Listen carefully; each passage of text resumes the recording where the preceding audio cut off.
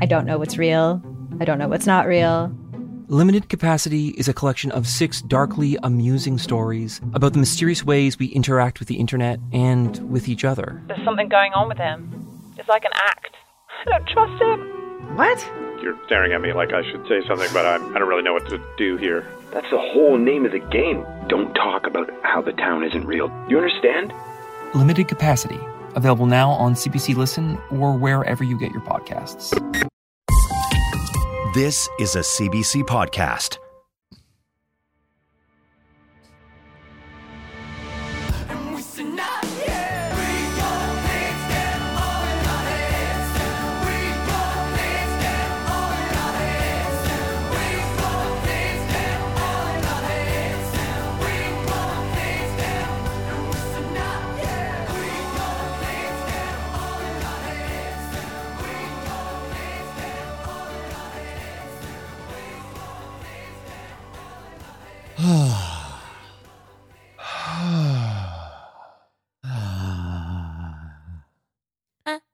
Oh, Jesus. Whoa. What happened? That made me feel weird. We are back. Happy Feel Good Friday, folks. And I don't know if this is going to be weird for anyone who didn't listen to last week's episode. So I would say if you didn't listen to last week's episode, take a pause here, go back, download it for sure, because we need those DLs. Mm-hmm. Mm-hmm. And then, all day, baby. And then listen. And you will hear, pretty self, what's the word I'm looking for? A self-absorbed conversation about my shit. I feel like that was also a bit of a pun about your digestive system and your intestines. Hey, there you go. Nice. Yeah, I did totally not intended. But anyway, we were talking about I've been noticing some things about my stool, my bowel movements lately, and I'm trying to get to the bottom of like what's going on in my body since I'm missing a bunch of colon and I don't have a gallbladder. Getting to the bottom of your bottom? Getting right to the bottom of my bottom. Well, listen to this. We put that out last week and we got a letter from a doctor. Getting a diagnosis right here, folks. You're going to get it. It's like telemedicine in real life. This is telemedicine. This is PodMed. This is the best thing to come out of 2020 is the telemedicine solution that we've found here on Sick Boy Podcast. This is a letter from Ben. The subject of the email regarding fluids and squirts. I hope it's Dr. Ben. Is it a Dr. Ben? It is a Dr. Ben, yes. Okay. So let's see here. I am a family physician in Ontario, which I think is a cheeky way of saying Ontario. I heard that for the first time today. I'd never heard it before. Really? Dr. Ben goes on to say, believe it or not, poo, volume, character, frequency, color, description, see Bristol stool chart, are important questions for determining baseline function and come up all too often in a typical visit. To answer Jeremie's question regarding hydration and loose stools, the colon is primarily responsible for reabsorbing water from the stool that enters from the small intestines. Wikipedia indicates about 1.5 liters per day. The citation they use would seem to be a biology textbook from 2010, so I'll go with it. I want to say that Bro Science Brian could have told you that, because what I would have thought is that if you're told to drink like 1.5 liters a day, like 8 cups of water, and like it would be fairly regular to have one bowel movement a day. What are you saying, Tay? It's 8 cups is 2 liters. Is it? Okay. So, but I would have guessed around 1.5 liters, or this is getting super bro sciencey. Very on brand, Brian. Well done. Because where else? Like, I mean, you're peeing out a bit of it, right? So probably a bit of it. Dude, you're peeing out quite a bit of it. I'd say you're peeing out half a liter. Yeah, maybe. If you're drinking 8 cups a day, you pee out half a liter. Yeah. The other 1.5 liters are in your doo-doo. This is it. Get sucked up, folks. Bro science. This is the hard-hitting stuff that you tune into every week, twice a week. And thank you for that. Sorry for that commercial break, guys. Back to the main. Please don't ever stop. Main program. Back to the email here. Our bodies rely on this water to ensure balance throughout the day. If you are well hydrated, you need less water reabsorbed, and your stools are generally softer. In Jeremie's case, a portion of his reabsorbing colon has been removed. Therefore, his body's ability to reabsorb water is compromised, leading to softer stools. Staying well hydrated will allow more water to pass through a shorter colon, leading to much softer liquid stools. Did he capitalize much there? Because you said it with the emphasis as you if did. it was like fully Or is it bolded? all capitalized. Or is it Bolded, italicized? underlined, possibly? I read it as if it was bolded, italicized, and underlined and highlighted red, Right. Ooh. but it was just normal text, just a normal Times New Roman. Okay.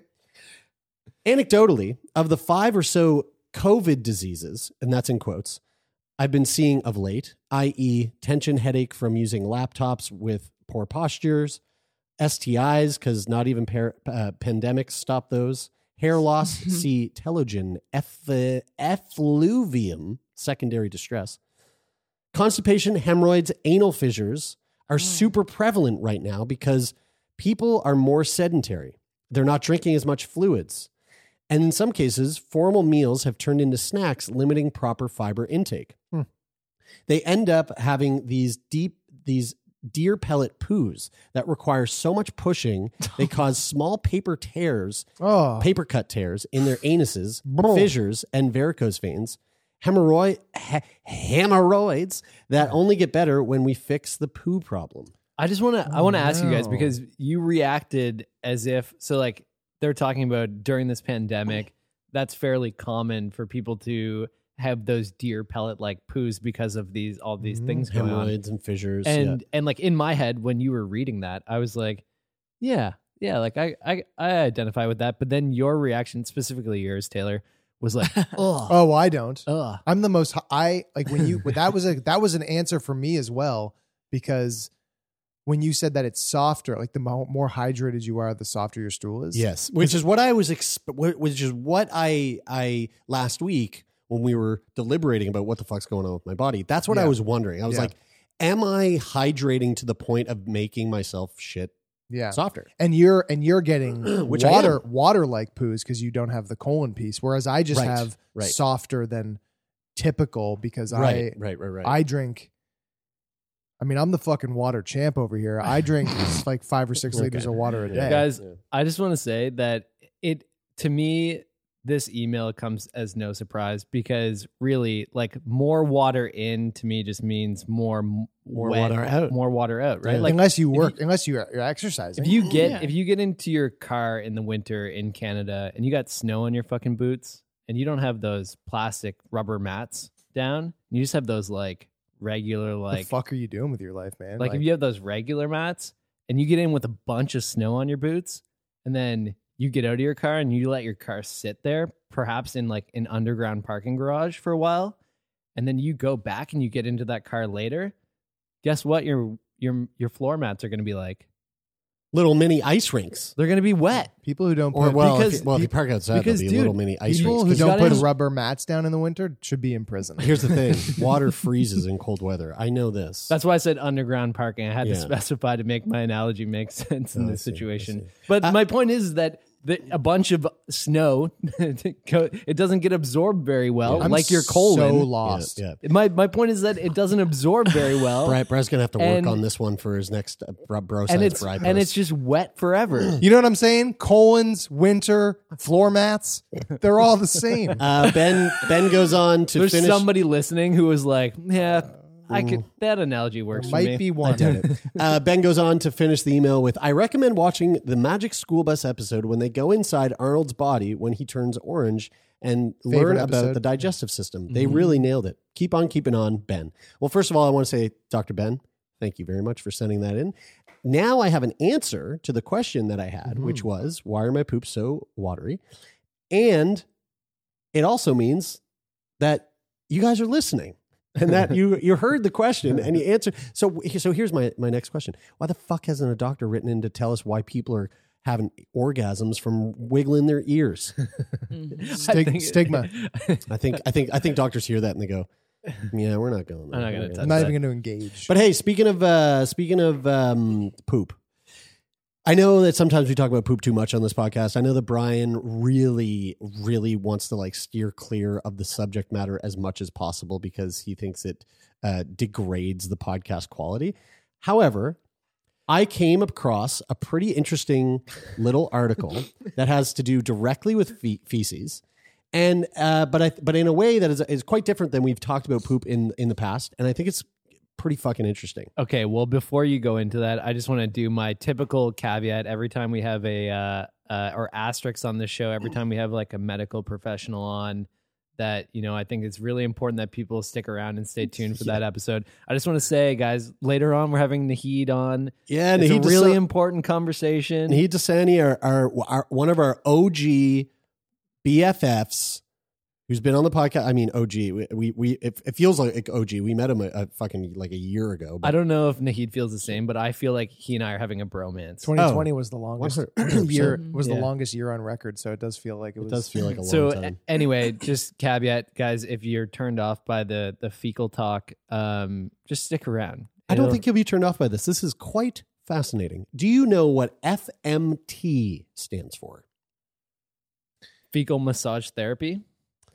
You're so close. I mean, you're like, Actually? You're like, I mean, you're not that close, but like you do. Fuck my tummy. Fuck my tummy. That fuck my tummy also is like, I guess like kind of. I like how you went with tummy instead of like another T word. That totally would have made sense. Well, I was trying to find one, but the what were you thought thinking? was Tits? losing. Yeah, fuck my titties. I'm mad I didn't think of that. Me too. FMT, fecal microbiota transplant. How is that? Like fecal is the same. You are word? 1 for 3. I just love the idea. What's a fecal massage? What Therapy? did you say? Fecal massage therapy. So what does that mean? You're going to massage a literal piece of poo, Well, or when you're you- massaging someone as they poo? Yeah, have There's you a ever gotten lot like to unpack. You ever taken Yeah. you ever taken a mud bath? No. Oh wow! No. Oh, Jesus dude, I can't believe you said that. That's But, like a kink mud bath. yeah. I have to say that feces or fecal was in my mind because I literally just said fecal before that, and FMT sounded like RMT, which is a registered massage therapist. So I just kind of put them Well, together. here's why you're kind of close. FMT, fecal microbiota transplants, are a medical therapy, right? So the therapy is in there. It's a medical therapy in which stool. So stool is also known as poop. It's stools with a fucking stuffy wasp would call it stool. A medical therapy in which stool is taken from a healthy donor and inserted into the colon of a sick patient. The treatment is used for illnesses associated with the dysbiosis of the gut microbiome. So I don't like that. We've talked about fecal transplant. it was a before. long time ago, but yeah, it's basically taking shit from one person and going, we're going to insert this person's shit into this other person's colon, and it's going to do a lot of good things, which sounds so counterintuitive. Yeah. It sounds so against all laws and rules of engagement. We were talking to we did a talk for a college today, and one of the questions they asked us in the Q&A period after was what was the one of the weirdest things you've ever heard on the podcast? Yeah. I think this is it for you. All right, we'll get this. Here's 6 diseases that FMT is currently treating. Ulcerative colitis. Ulcerative colitis sufferers have an altered microbiome composition. Compared to those in a healthy state, dysbiosis of the gut microbiome is thought to be manageable by use of fecal transplants. To provide it with the good bacteria, it needs to repopulate and balance. So your shit is filled with microbiome, like trillions and trillions of these little dudes. Okay. Yeah. And so there's good bacteria in there, there's bad bacteria in there. Good dudes and bad dudes. That's why you got to drink the kombucha. That's right. Yeah, exactly, right? Yeah. So according to studies, up to 41% of patients with ulcerative colitis are able to reach a symptom-free state through the use of fecal therapy. How often? I don't know that. I'm not a fucking doctor. Why would you ask me that? I have no idea. It just seems like a lot. Yeah, okay, I know. How did this person? How was this thought of? Yeah. Did someone just see? Because I grew up with 2 dogs, and like one of my dogs used to eat the other one's shit. Is that yeah, what? I think it's the right? same thing. I think someone just saw their dog eating another dog's shit and was like, Well, I wonder. I've got a crazy story for you. So you know how the anal glands of a beaver Yes. For a long time They're delicious. We're used for smell. It smells like vanilla, right? And so, how did we figure that out? Well, there was obviously, my guess is some sort of hunter or some sort of like what are they called, like trapper. Thank you. Furry. Or furry. Found a beaver, killing, skinning a beaver, or like whatever, like taking its pelt and then severed the gland and was like, wow, that smells amazing, right? And then it becomes used for flavoring in vanilla flavor. If you don't know this, folks, look it up. Vanilla flavoring in ice cream, these kinds of things. I feel like we've said this on the podcast. Yes, we've talked about it before. So here's the thing about fecal transplant and how this got found out. It was two physicians who had a romance. No. And they also were big in a certain community. This is made up. And they would what they did was they were in a dungeon and they pushed their bums against each other on their hands and knees, and they pushed their bums against each other and they just pooped back and forth. Vacuum seal? Yeah, and it's a very advanced trick. That's called the reverse human centipede, isn't it? That is exactly what it's called. Yeah. Yes, years of training. And so anyway, both of them being physicians and researchers and kinksters, and one with colitis, right? Cured her colitis. Yeah. So anyway, one of them died and one of them thrived. That's right. And if you don't believe me, look it up. Another disease, I said 6 diseases, right? So we've got Crohn's disease, which is another one. Obesity. What? Autism. Now, IBS. Okay, hold on. Explain autism. I really want to know why. Fecal transplants has fecal. Look, this is coming from. What's the source on this? Now, you ready for this? Brian's skeptical. You ready for this? Oh no. What? Designershitdocumentary.com. What? No. Designershitdocumentary.com? Yes, but dude, listen. This is the source information that you are sharing with our I listeners? suddenly 100%. feel embarrassed about all of the content we've shared on this podcast. Let me read the autism bit. Fecal transplants have been found to have a positive impact on both behavioral and GI systems associated with autism spectrum disorder in 60% of cases due to the connection between autism and the gut microbiome. The method of treatment seems to be effective due to what is known as the gut-brain axis. However, the results are early and there will need to be much more study to fully access the efficacy for FMT for autism. I mean, so I would love to know if there is more to know about that, and there's somebody who's out there listening that's like, I know somebody who knows about that.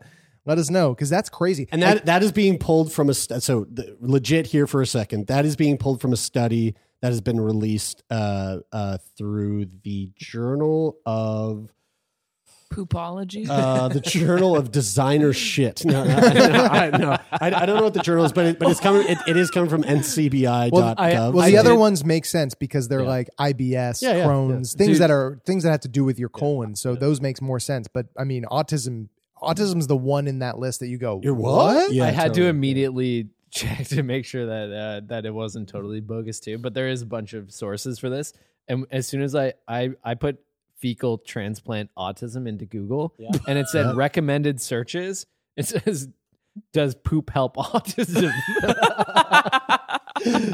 and maybe it does. There's still some studies to be done. That's the people's vernacular. It's funny because of the way that other people obviously search that. The way people search on Google is always it comes up with like legit. Like clinicaltrials.gov has articles about it. Lots of interesting stuff. FMT, all right, we're all aware now of what FMT is, and that it's being used in a number of different ways. Mm-hmm. C. diff is another one that I think it treats a lot of people who have C. diff. I think FMT is like the way to treat C. diff. Again, I'm not a doctor. C. diff is like a C. difficile. Is that what it is? I don't know exactly what it stands for. Tig Notaro talks about having it, and it was you can get it when you're in hospital. It's kind of like. Oh man, I'm a fucking idiot. I don't know. It's like sepsis, kind of. It's like a really wild infection in your like digestive tract. Okay, and it's really bad. Anyway, spore forming bacteria. There we go. So FMT. So all of this was just to fill you in on FMT, okay? To fill us in? To fill you up with FMT knowledge. Because this is a new study that has recently come out that I find to be fascinating, and there's probably quite a few of our listeners and past guests who would find this to be really interesting and find this to be potentially quite hopeful. FMT is being used as an experimental immunotherapy booster. So a recent study used FMT to transfer doo-doo with good bacteria from cancer patients who respond to immunotherapy to those patients who don't. Oh. So there's this huge, there was like a swath of people who were receiving immunotherapy for melanoma, and they were not responding to the immunotherapy. It was making their cancer worse. And so the people who were responding to it, they were taking their poop, inserting it into the people's colons that weren't responding, and they saw a number of these people start to respond even better. Guys, okay? Wow. I really have to ask. I'm picturing it like as you're saying it. They're transferring poop from one to the next person. How do you think they actually do it? Like, probably up the butthole. Is it a massive syringe though, with like a rubber tube hose? Dude, I literally, were you not just fucking listening like 5 minutes ago? They take one cancer who has good biome, the patient who doesn't have the good biome. They push their bums together, and then they poop back and forth. I was like, was I not paying attention? I mean, I was the method was pioneered by the doctors that was discovered by in the dungeon. I thought it would have evolved since then a little bit. I mean, don't if it ain't broke, don't fix it. You know? So again, FMT can literally change one's microbiome, and this in turn can affect how drugs work in the body. So if your microbiome like shifts, it can alter the way that your body recognizes, breaks down, and you know the efficacy of drugs that the body's taking in. So in the study, they found that advanced melanoma patients whose cancer initially got worse with immunotherapy actually began to respond and get better. In the study from UPMC Hillman Cancer Center and the National Cancer Institute, 6 out of 15 patients experienced tumor reduction or disease stabilization after going through FMT, along with an immunotherapy that's called anti-PD-1. Obviously, there is it's pretty hopeful results. And once it's clear, this is really interesting. Once it's clear exactly which bacteria within the microbiome are beneficial, because again, there's like trillions of microbiome, they can then create microbial pills, which will replace the forcing two patients to poop into each other's butts. So would they do it as a suppository, do you think? No, I would say no. It's your like gut biome. You probably swallow it. I mean, it's really just one whole from. It's like one thing. Honestly, dude, they'd probably fucking make them both. Like if you have a yeast infection, you could take an oral pill, or you can take a vaginal. Mm-hmm. Jared, is that a suppository? Yeah, you can do either. Is that what it's called though? A suppository? Yeah. Suppository isn't just for the bum. No, it can also be for your vagina. Oh, hoo-ha too. Mm-hmm. Jared, my favorite thing is when you compare people to human donuts as like one tube all the way through. I mean, we're just giant walking donuts. I love it. Yeah, that's right. So either side of the donut doesn't really matter what way you put it. We've had a number of patients on the podcast who've had melanoma. This is something that I thought would be really exciting to kind of put out there to our listeners and to anyone out there who is currently going through cancer. Just know that, Trikafta's cool. Poop inside your butt's cool. There's lots of like cool things happening in medicine these days. So many cool things, so many neat things. And you can tell that they're neat because of the way that they are. I got one last thing that's pretty fascinating. And I'm so sorry, but it also has to do with poop. God, guys, are you serious? This is a lot of poop. Who's curating the content for these episodes? Me.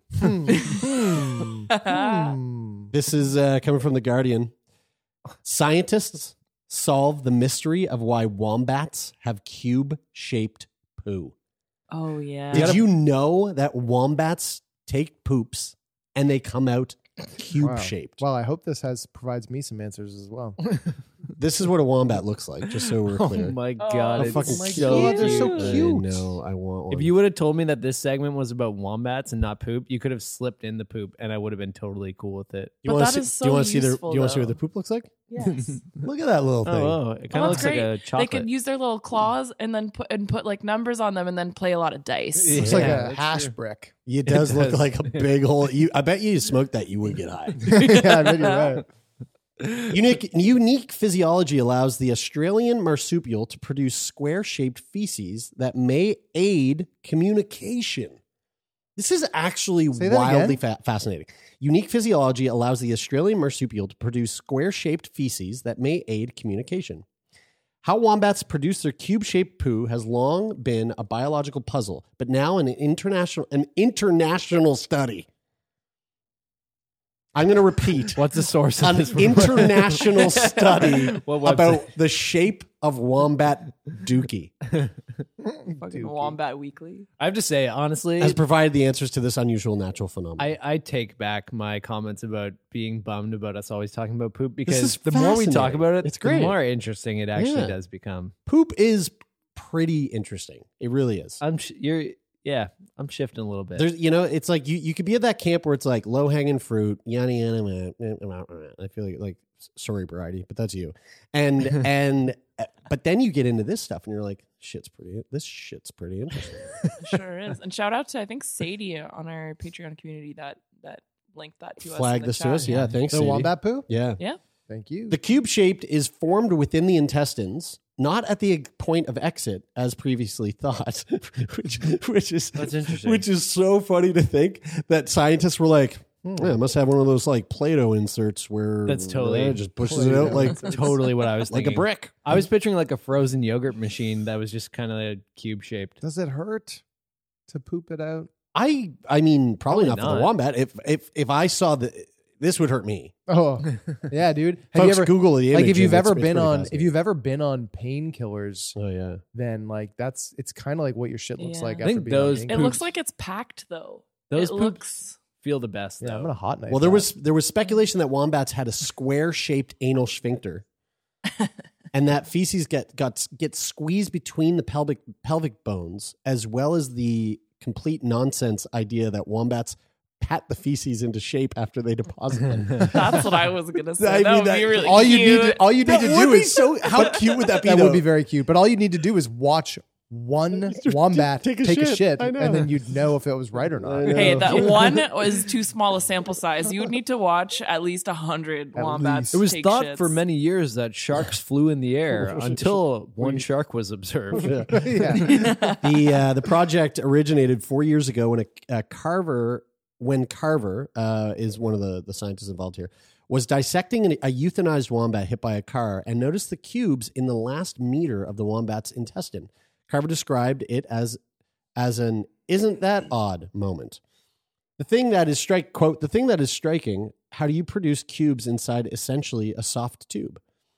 The team of researchers in Australia, including the head of veterinarian at Taronga Zoo, Larry Volgnest, tested the tensile strings of the intestine while physicists at the U.S. based at the Georgia Institute of Technology created this is fucking crazy, mathematical models to simulate the production of the cubes.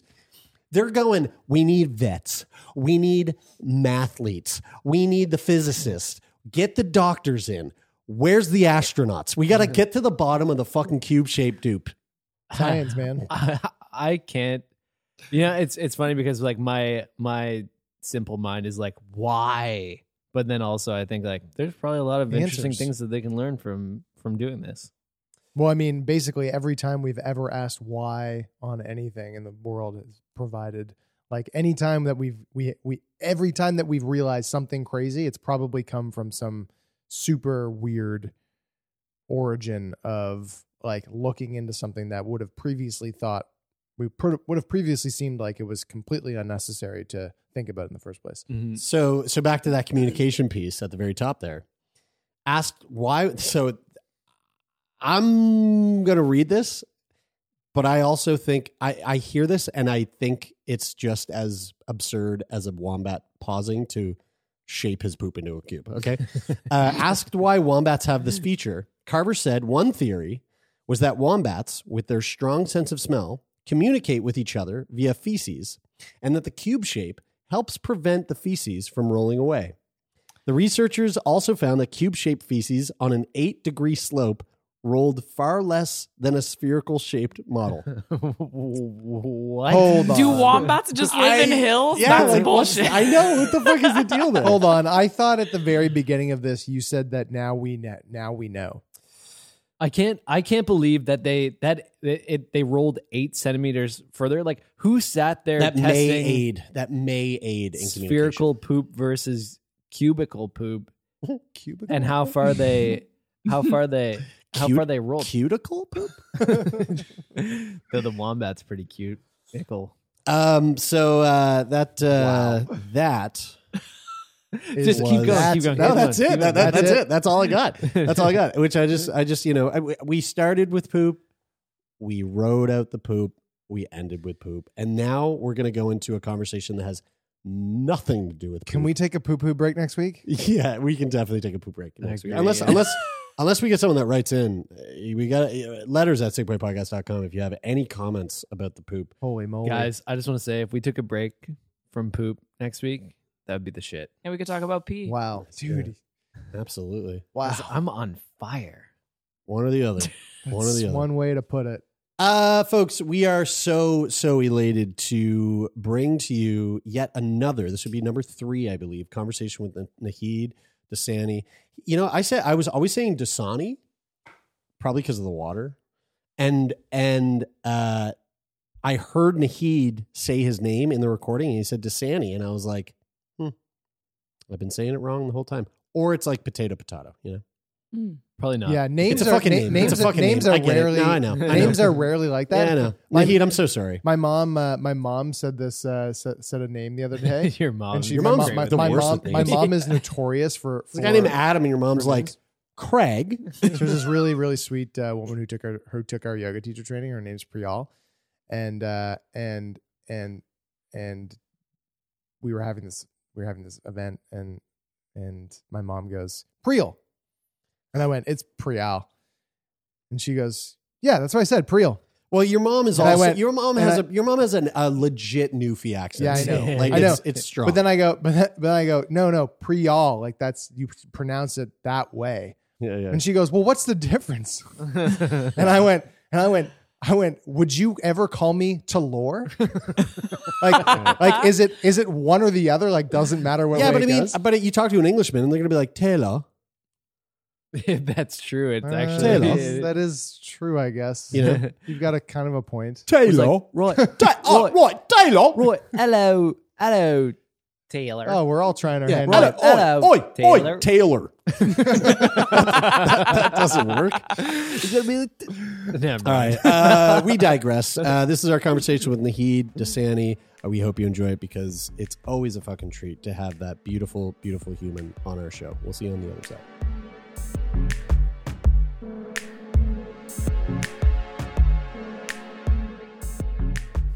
All right, well, folks, it's one of my favorite moments when we get to sit down with our friend Naheed Dosani. It's like how long ago now? It's been from the very first time we recorded with you. You came to Halifax. That's right. It was in our old studio. Yep. And it was so obviously pre-COVID, and it was one of the most enjoyable conversations I think we've had on the podcast. And then we've got to have you back on in the midst of the pandemic, and now we're having you back on during the second wave. Incredibly eye-opening and important work that you're doing too. And I just remember from that first conversation leaving there thinking like, oh God, there's so much work to be done. But also, I'm so glad that there's people like Naheed and groups like Peach that are helping to take care of some of those problems. But we'll get into the Well, what I want to say is, I'm sure there's some new listeners who have popped on before they've heard those past episodes with Naheed. So Why don't you just give us a little self intro as to who you are and the very important work that you've been doing for a number of years now. For sure. Well, first of all, you guys are way too kind, and I actually want to start by congratulating you guys, because the last time I was on the pod, I don't think the whole CBC thing had happened. No, so, that's right. Yeah, like major congrats to you guys. That's big time. And just really, really proud of all the work you're doing. And it's an honor to be back. Thanks for having me so much. I really appreciate it. So for those who are listening and don't know about the work that I've been involved in, my name is Naheed Dosani, and I'm a palliative care doctor who spends a lot of time providing healthcare for people who experience structural vulnerabilities in our communities, like homelessness and poverty, the longstanding effects of, for example, systemic racism. I started a mobile palliative care program a few years ago called the PEACH program, Palliative Education and Care for the Homeless, and now work on a team that drives around the city of Toronto to support people in shelters, on the street, in supportive housing, to make sure people who are dealing with their illness journeys and often end of life journeys get the quality of life care that they need. And that's been a lot of the work. That's taken a lot of my time over the last few years. And I mean, with the pandemic, we've been following you through social media, and you're an incredible advocate for the work that you do. But especially during COVID, the messaging that you were putting out there, it's very evident that there's a lot of gaps in the system, whether that be the way that Canada has handled the COVID situation surrounding people who are experiencing homelessness, right? Or right to the a huge problem which a lot of people are aware of and maybe not so aware of, but the way that the long-term care system has kind of failed our citizens, failed our country. And through this, you've started the Doctors for Justice in LTC. So just adding another thing to your resume that, like, you're not already busy enough. What is this? And give us a little rundown on why you started this. Right off the hop, I just want to say that it's so true that this pandemic has highlighted inequities in our communities, but it hasn't just highlighted them, it's perpetuated them as well. And, I'd love to get into different aspects of this. Long-term care is really just one of them. And for those who aren't aware, in Ontario and many other provinces across Canada, there is a humanitarian crisis happening in our long-term care facilities. People are dying left, right, and center. We have over 3,500 deaths in Ontario's long-term care facilities. And actually, it's to the point that there is actually one person dying in long-term care from COVID-19 every single hour. Right. And if that's not a crisis that I don't know what is, it's a tragedy is what it is. And, we know our long-term care system was in a crisis before the pandemic. It's just really brought it to the forefront. And so myself and now over 1,000 signees across Canada, physicians, researchers, academics have come together to sign this letter, Doctors for Justice in LTC, to call on the government for action. And I don't know if you guys know, the day we launched, it's a couple weeks ago now, but we kind of did it in secret, and we kind of let a few media outlets know, and we just kind of asked every doctor to tweet it with the hashtag LTC Justice. So if you go on Twitter, you'll see it. And man, we took over Twitter, and I don't know if you saw, but we were trending #1 in Canada within just a few hours for the whole day, which we never imagined. It was really an Ontario specific campaign. But there's some calls to action in the letter, and we're really pleased with how it turned out. And we're making a lot of noise to hopefully make some change. We spoke with remind me of his name. He was the head of geriatrics at Sinai. It was months and months ago. We spoke to him in the summer, and we were talking about long-term care facilities. And at the time in Halifax, Northwood was making news headlines every day for the crisis that was happening there, and the deaths that were occurring from COVID. Still, even to this day, we talk about being pretty, good here, air quotes relative to the rest of the country when it comes to COVID-19. But, like over 80% or 90% of our deaths happened in long-term care homes. Yeah. In a long-term care home. And we were talking about, but we ended up getting on, asking like where in the world are we looking to, or where can we look to in terms of long-term care that is sort of like a beacon of hope, like somewhere that's kind of doing it right. And I think it was Denmark. He gave as an example of something that, a long-term care program that they started like 25 years ago, where they moved away from these big homes and invested in home care, where people would be going to your home. And I'm kind of realizing as I'm having this, as this is coming into as I'm saying this, Naheed, in the work that you do, I'm realizing where that issue comes in, where if that was what we did and we scrapped, these long-term facilities, these big facilities, and went to home care, and you don't have a home, how does that work? So like where's your head on that, and like types of reform for long-term care, and how like people who are experiencing homelessness, how that plays in? This is a great point. We need this pandemic has shown us that we need a total rethink of how we support people who experience frailty in our communities, whether it's people who are seniors, people with disabilities, people who need extra help and support. It's so true that the vast majority of people who are in long-term care could have potentially been at home had there been more robust home care across Canada. Right. And they end up in long-term care because there aren't enough help and supports around nursing, around PSW, around the kind of care that people need to stay home.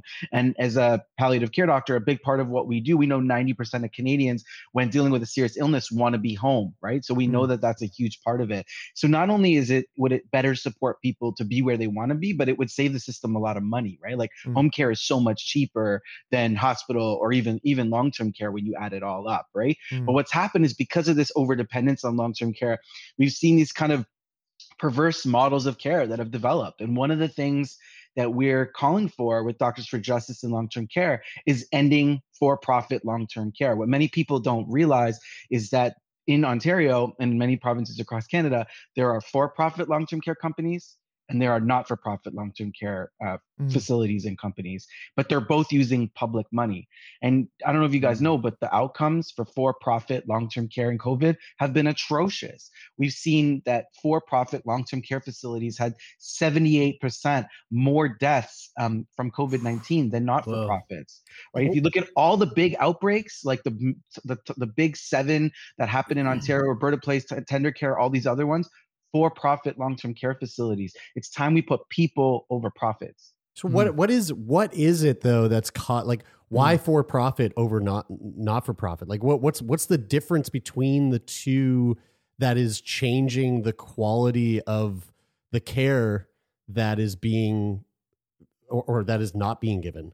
Yeah, so even this is like a history lesson in sort of provincial politics, but here in Ontario, the laws really changed in the 1990s with the Mike Harris government. It paved the pathway to create long-term care companies and facilities that are for profit. And why we see a difference, really, it's across the board. It has to do with staffing. So long-term care companies that have for-profit interests tend to have staff that are poor. I don't know if you saw this, but in Ontario, in Ottawa, there were reports of PSWs who were making so little money working in long-term care that they lived in a homeless shelter. Right, they lived in a homeless shelter, and because they had precarious work, had to work at multiple long-term care facilities. And then they got COVID in those long-term care facilities and brought it back to the homeless shelter. They don't have paid sick leave. They don't have decent wages. They don't have benefits, right? And most of the long-term care workers are actually racialized women. So this is like a social justice issue. It's not just ageism and ableism. It's actually racism too, right? And so whether it's like infection control, accountability, paying staff across the board, we see for-profit companies and for-profit homes have worse outcomes because what matters more is the shareholder and the profits, not the care. Is it equal? Can you sort of draw a comparison to for-profit prisons in the United States? Because it sounds a lot like the situation that's happening there. There's a lot of scary parallels. Like there's a lot of scary parallels to think about how, we're seeing for-profit incarceration happening in the United States. And it really draws us back to the values of what it means to be Canadian. And, one thing that I'm really proud of in Canada is our healthcare system. It's not perfect, right? We've talked about on this show, we've had conversations, right, guys, about equality versus equity. And we say, our Canadian healthcare system is pretty good at giving people the same things to be happy and healthy, except if you're in need of long-term care, where it's not fully integrated with Medicare, and it needs to be, right? These are our values, right? And there are just so many. There are so many ways in which giving the freedom over to the market works, but prison and healthcare just really never seem to be ones that have ever done well with that mixture and being given that freedom. Because if you've got people that are going to make money when there's people in prison or make money when there's people sick, then obviously it's the incentive is to be incarcerated and to be sick. Mm-hmm. And that's never going to, I can't see. I mean, I know that there's a massive argument in the United States for why that system or how that system works better than like what we've got up here, or more of what we've got up here. I just don't see how that model could ever work. It's interesting though, because Naheed, I don't know if I mentioned this to you last time, but I have an uncle who has sort of been in and out of trying to access the housing system and struggled very severely with alcoholism and addictions, and he passed away last week. And it was it's been really it's hard to describe it, but it's been eye-opening in a way to see how people who live with disabilities, who are low income, who are marginalized, who suffer from mental illness, just never really have a chance. And there's one like really trivial example that has come up from like my experience of trying to deal with like understanding what to do after he passed, trying to plan a funeral, for example. We were having an obituary written for him, and I was surprised, number one, how much it costs to put an obituary in the paper. It's like so much, anywhere from like $500 to $1,000. Holy shit! If you include a picture, so like the more you write, the longer it is, the more space it takes up in the paper, so the more it costs. Mm-hmm. So like he has no money in his estate. That doesn't exist. We're like, my mom, who already works 3 jobs, is paying for the cost of his funeral. And we spoke to our friend Jeremie, who we had on the podcast, who's a funeral director in Alberta, and he really like gave us a lot of guidance into what sort of federal and provincial assistance is available. And there's some there, but it's not a lot.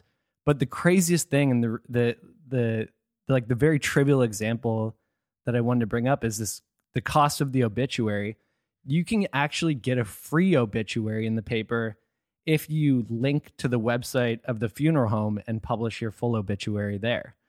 But my mom, knowing that my uncle, who was pretty, had a really challenging life, knowing that all of his friends and people that know him wouldn't be able to access his obituary on the internet, had no option but to pay to have it in the paper so that he could be sort of respected and so that people who were in his life could learn about his death and hear that story. So it's like, my mom said to me, she was like, if I die, do the free version for me in the paper and link it to the website, because, my friends will be able to see it. And I thought, like, that's fucking crazy. Like, even when it's even something as small as that costs money for people who don't have any money, yet there's access for a free version for somebody who could afford to pay for it. And it seemed very trivial, but also it was like, I guess like that's sort of the way that it is. Well, I'm very sorry for your loss. May he rest in peace. But it goes without saying that we have inequities in life, and we surely have inequities in death. And through our work with the Peach program, we see that people, who die poor don't always get funerals. They don't even get buried. They don't get their afterlife goals met. And that's one of the goals of the program, is to try to support that and even fund that. So even as we grieve and bereave, there is inequity there, and that kind of the people who have the means, they get remembered in a different way, and I don't think that's very fair. But it's like, even and not to dwell on this too much, because I know we have a lot of other important topics to talk about, but like, it another thing that just came up was like, he was struggling so long to access housing, yet he couldn't read or write. And so it was impossible for him to fill out paperwork. He would get sent letters in the mail from housing, like where it's like, you have this housing opportunity that's available, but he would just throw it out because he couldn't even read it. So, and there was this thing, this thought brewing in my head as you were saying that, Bri. Your Uncle Mike is a prime example of like that example right there of, there's loopholes that you have to jump through, or not loopholes, loops that you need to jump through to access things. And he's got a barrier because he can't read or write. And I was watching this show the other day, and one of the characters in the show was mental health issues, loses work, applying for unemployment, and it was kind of highlighting like the bureaucracy of the whole system, and how much time it takes up for a person to do all the things that they need to do in order to access the programs that they need to. And like, oh, you went here, but you filled out this paperwork wrong, and now you've got to go to the back of the line. And now that's going to take away like a half day's work, which is then like, again, funneling you back into this vicious cycle. And I was watching this and I was going, oh, wow, this is such a highlight of how this person who has the least amount of leeway in terms of time to not be doing everything they can to work and make money to do the things that they need to do, like access housing, they can't work because of the time that it takes to access things that the system, like how many bureaucratic barriers are there in that you see in the work that you do, that you're just going, man, if these bureaucratic barriers didn't exist, so many things would change and be easier for people who need to access things that they need to access. Yeah, I mean, there's major assumptions out there, particularly when talking about people who experience poverty or homelessness, that they're not busy, or they have a lot of time on their hand. Actually, the people, like the time on their hands, the people I care for actually are very busy. And the reason they're so busy is because they're trying to access services, and navigating those services are really challenging. And the reason it's so challenging to navigate the services is because they're not integrated. We basically live in a world where to access social supports, you have to access different silos. You go here for your housing, you go there for your money and income, you go there for food, you go there for medical care, and even in healthcare, it's super siloed as well. And so that takes time and is really challenging to do. That's why about a year ago, we got some support at the Peach program to fund a new role, which is called the Health Navigator role. And her name is Leanne. She's awesome. I'd love for you guys to meet her sometime. But she's a problem solver of these silos, and she accompanies people for medical appointments. She helps them fill out forms around their income and get people food supplies, social supports, like really just work across those systems. And man, she's busy. Like we have seen the care just dramatically improve. And it's not the medical care, right? It's the navigating of these social systems. So across the board, we see this all the time. These are really great points you guys make.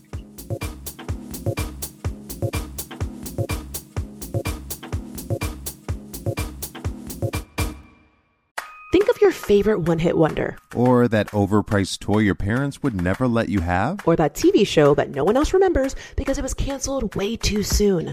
Now what if we could fix it?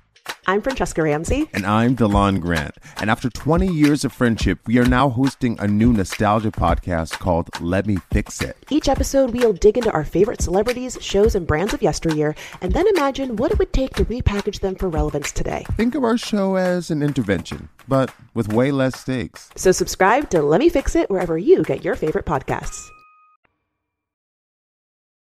I want to steer things back into the what you referred to as a humanitarian crisis, which is such a jaw-dropping statement, to think that we're in a position where we're experiencing a humanitarian crisis in Canada, surrounding long-term care facilities. Okay, so I'm thinking back to like March or April of 2020, and I'm thinking about, we were talking about this the other day, thinking about like how my mom brought groceries over to my house, right? And she would like drop them off outside, and then I would pick them up, but like with gloves, and then I bring it in, and I would like wash down the chip bags with like Lysol, and like I wouldn't touch, like everything was being sprayed, and of course, that's because we didn't know. And then we learned, like, okay, that's actually not as necessary as we thought. So we're constantly learning about this new thing that we're dealing with in wave 1. And then in wave 2, when we get hit again, we go about it a little bit differently. We go about it maybe a little more with a little bit more intelligence, with a little more confidence. What are the things that you feel we did learn, or that we did realize in wave 1 when it comes to the way that the long-term care facilities have been failing us? And what are the things that we still haven't been doing after learning that through wave 1 as we are in the midst of wave 2?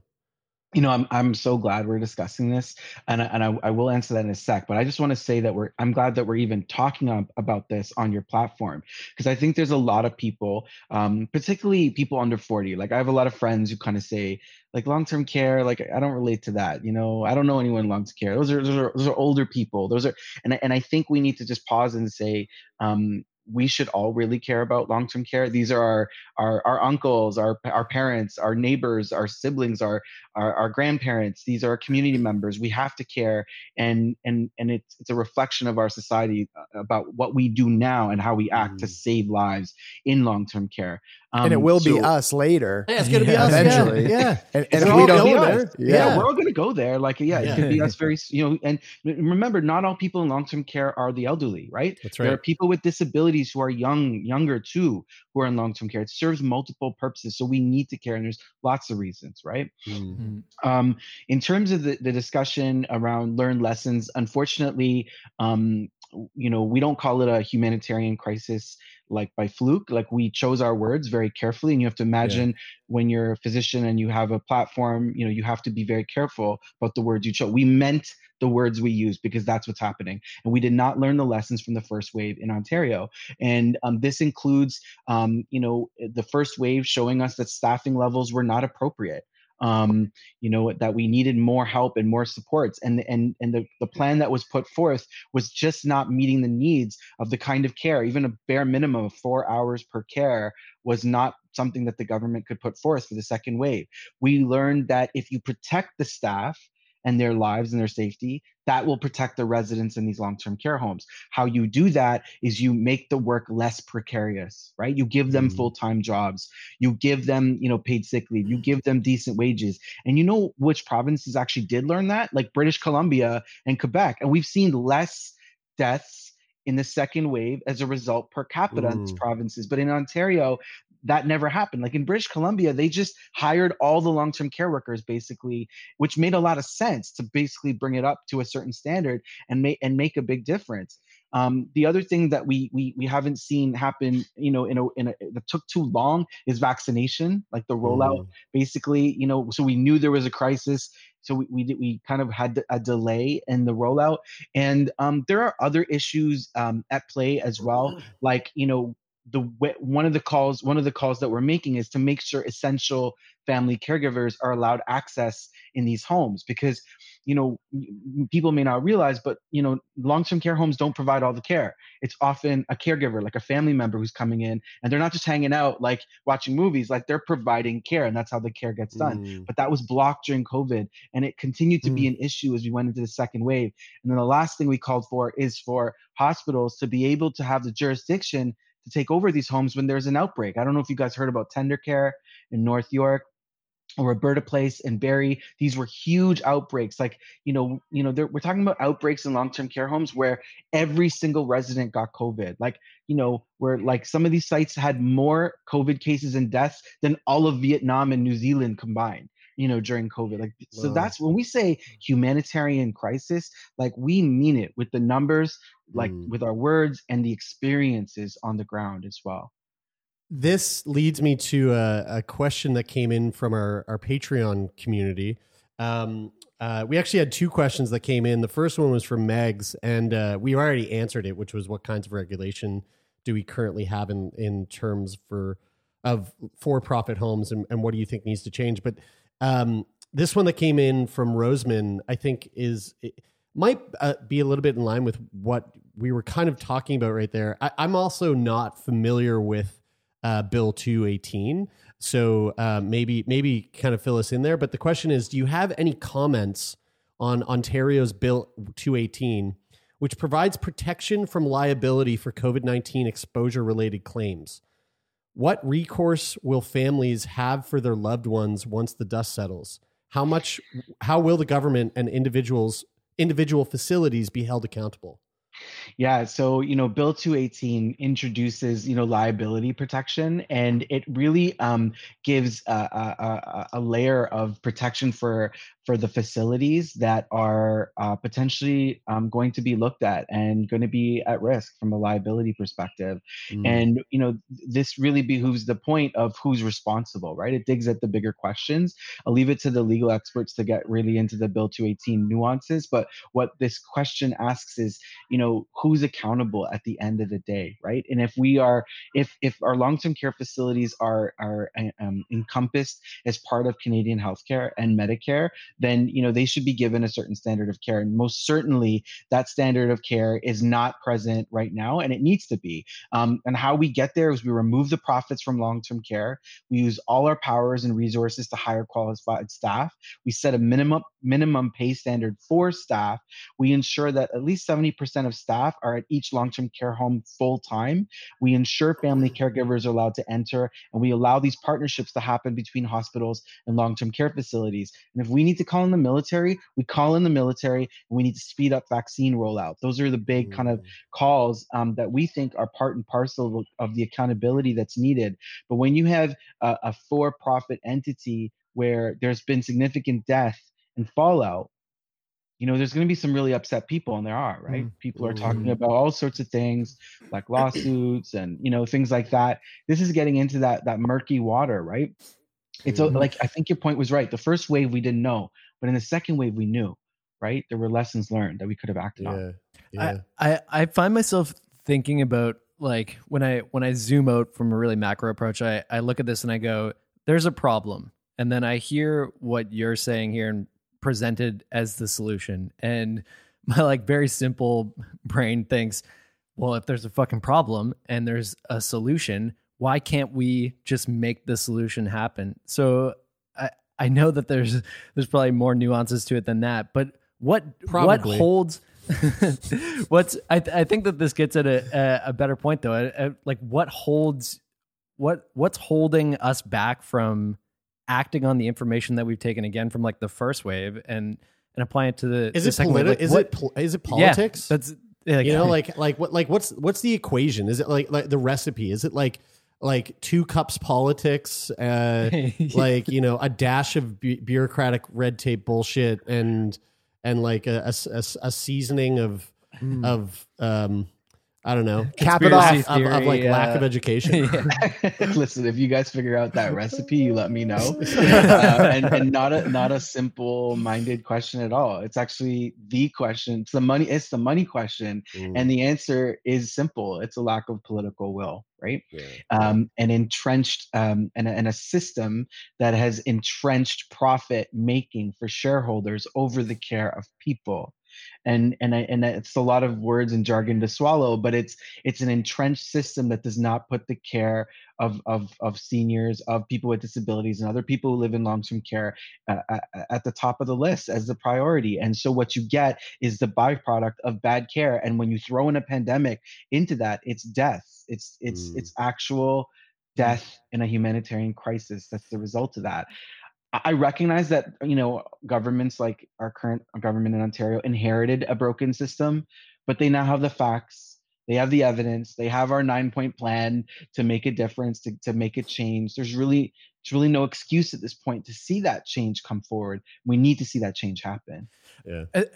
I have a strong feeling that there's a lot of people who are in that like under 40 age bracket who are listening to this right now and thinking, fuck, what can I do? Like, I want to be part of making change here, because I see the problem. I see that we're in this crisis, and I see that it needs to change. Like, what can they do to help? What can we do to help? I think like listening to this episode and caring is an excellent first step to get into the dialogue. And that's why I'm always so grateful to you guys for how you use your platform to inspire change. So that's an excellent first step. The second is to realize that inherently issues within our healthcare systems amidst a pandemic like this are inherently political. So we need to get political. So the question is, how does one do that? I encourage everyone to check out Docs for Justice in LTC on Twitter, hashtag LTC Justice. The account basically will be putting out evidence-based information, the letters there. We'll have an email listserv there very soon. I think the other thing is to contact your local MP, your equivalent of your local MPP or MLA, and just get really engaged in provincial politics, because healthcare happens at the provincial level. There are lots of local organizations. Voices of LTC here in Ontario is another that's sort of like caregiver led organizations who are doing incredible advocacy, but advocating to your MP as well, because there's a new initiative underway called long-term care standards. There's going to be a call for a national standard in long-term care, and even 86% of Canadians are for now getting rid of private long-term care. Like 86% of Canadians are for what we're talking about. The public opinion is in. Like they're very supportive. So it's a federal issue as well. Write your politicians, get active. And, for people under 40 or, that younger crowd who might listen to this, talk to other younger people about why this matters, right? And I think get it to the forefront of the discourse and to the dining room table with your families, where you can. I think those are some good first steps.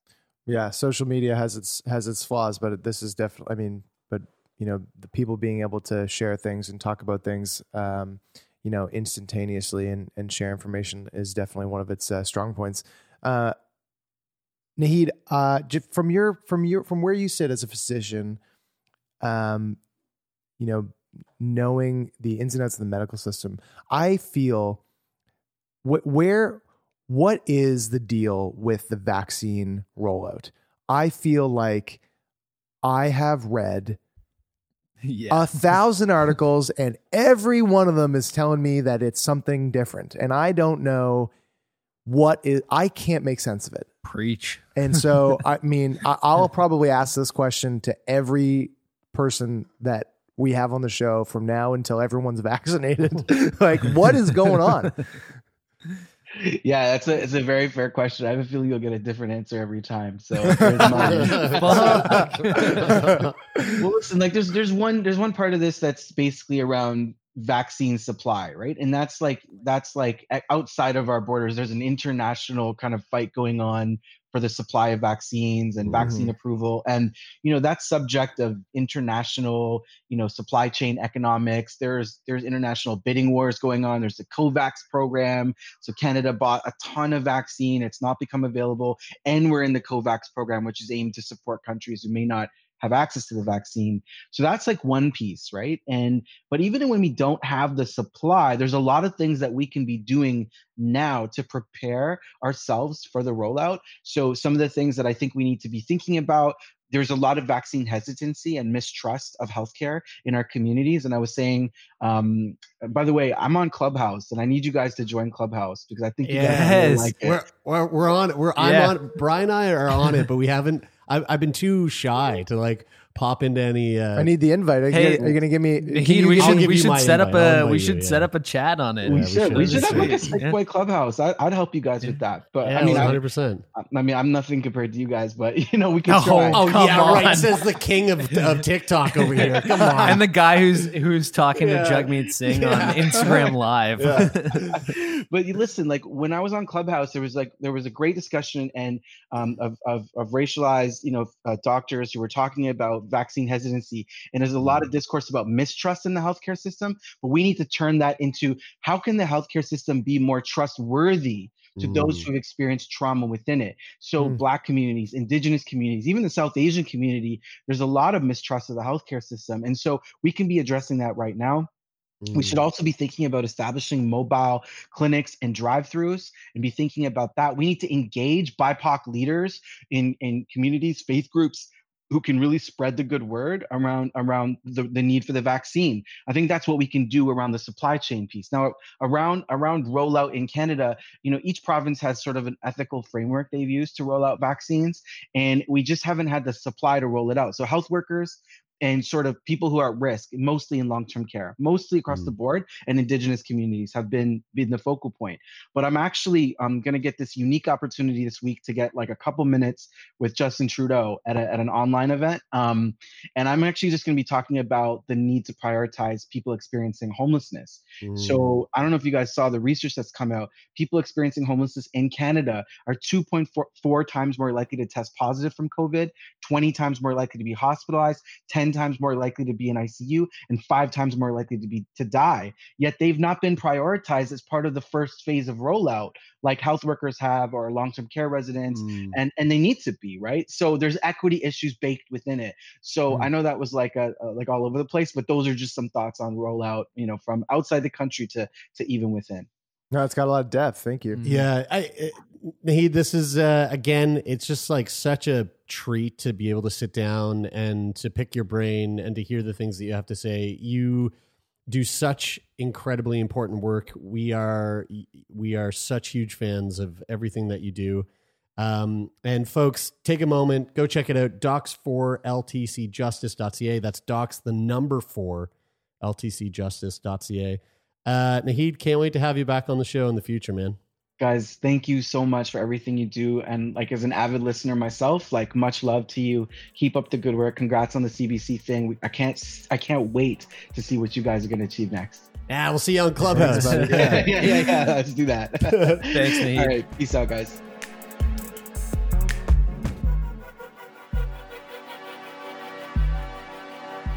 There you go. That was it. That was our conversation with Dr. Dosani, TikTok extraordinaire, soon to be Clubhouse king. And always love talking to that guy. Can't wait to have him on the show again. 100%. Can't wait to see him in person again. Yeah, me too. Yeah. We had him in our old he gives good hugs. He's a good hugger. In back before the world fell apart. Yeah. Folks, thank you for joining us on. You know what? Wait, we had a really sweet letter come in. We had a real nice one, and it wasn't about poo. It wasn't. Folks, yes. Again, letters at sickboypodcast.com. Anything you have to say, you might get read on the show. Send it to us. We love hearing from you. But this one came in, and my heart is so warm from reading this sweet letter. It was the sweetest. I think the subject line was something along the lines of, "Am I your oldest fan?" It was wonderful. Oh, I do know this Man, one. subject lines like, am I your oldest fan? Subject lines like fluid and squirts, they really do get our attention. Really just do. as a hint, if you're writing into anytime letters. you write squirt, squirt in the subject line. Mm-hmm. So this comes to us from Pam. Hello, boys. I've been listening to your podcast for a few years now. It started when I was driving one day and heard your documentary being discussed on CBC Radio. CBC always coming through for us. Yep. My ears perked up. I watched the documentary and have been enjoying your podcast ever since.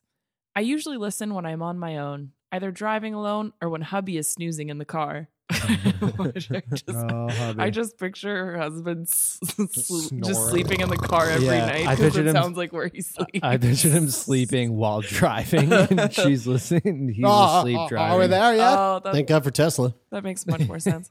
I love to listen while I'm out walking, and if my husband doesn't walk with me, in go the earbuds, and off I go. I say bye. I'm going for a walk with my sick boys. Oh my Isn't that God, the that's so sweet. During this pandemic, it has been a great way to walk and relax and have a good laugh. I'm sure when I pass people and I'm laughing out loud, they must say to himself, there goes that crazy lady again.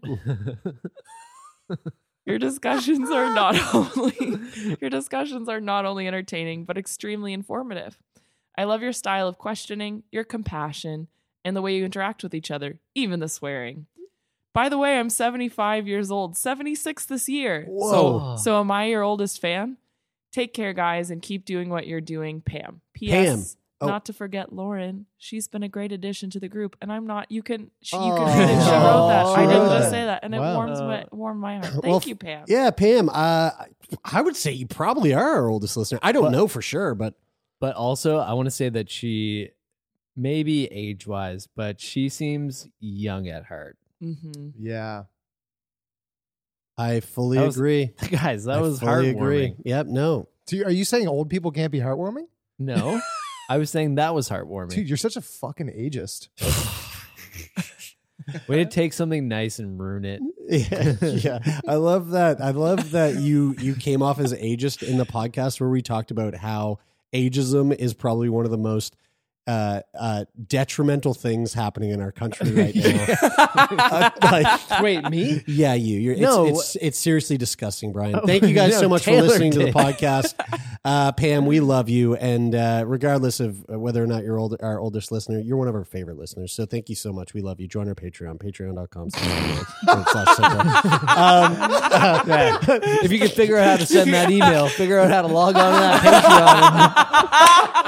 Sign up now.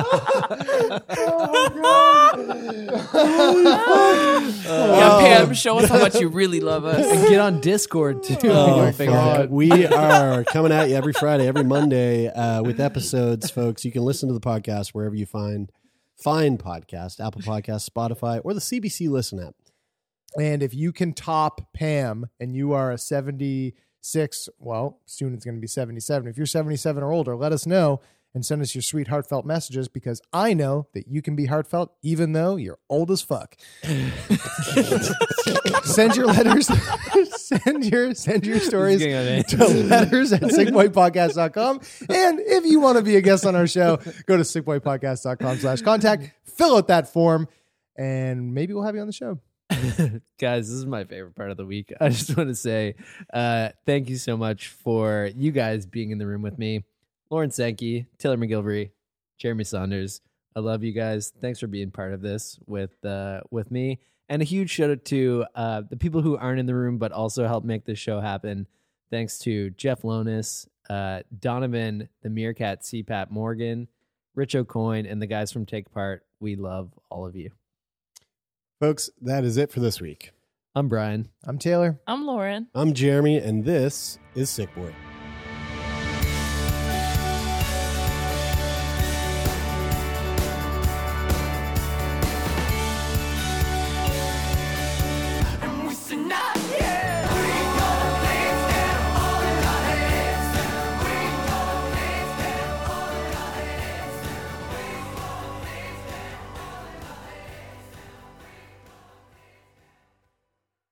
For more CBC podcasts, go to cbc.ca/podcasts.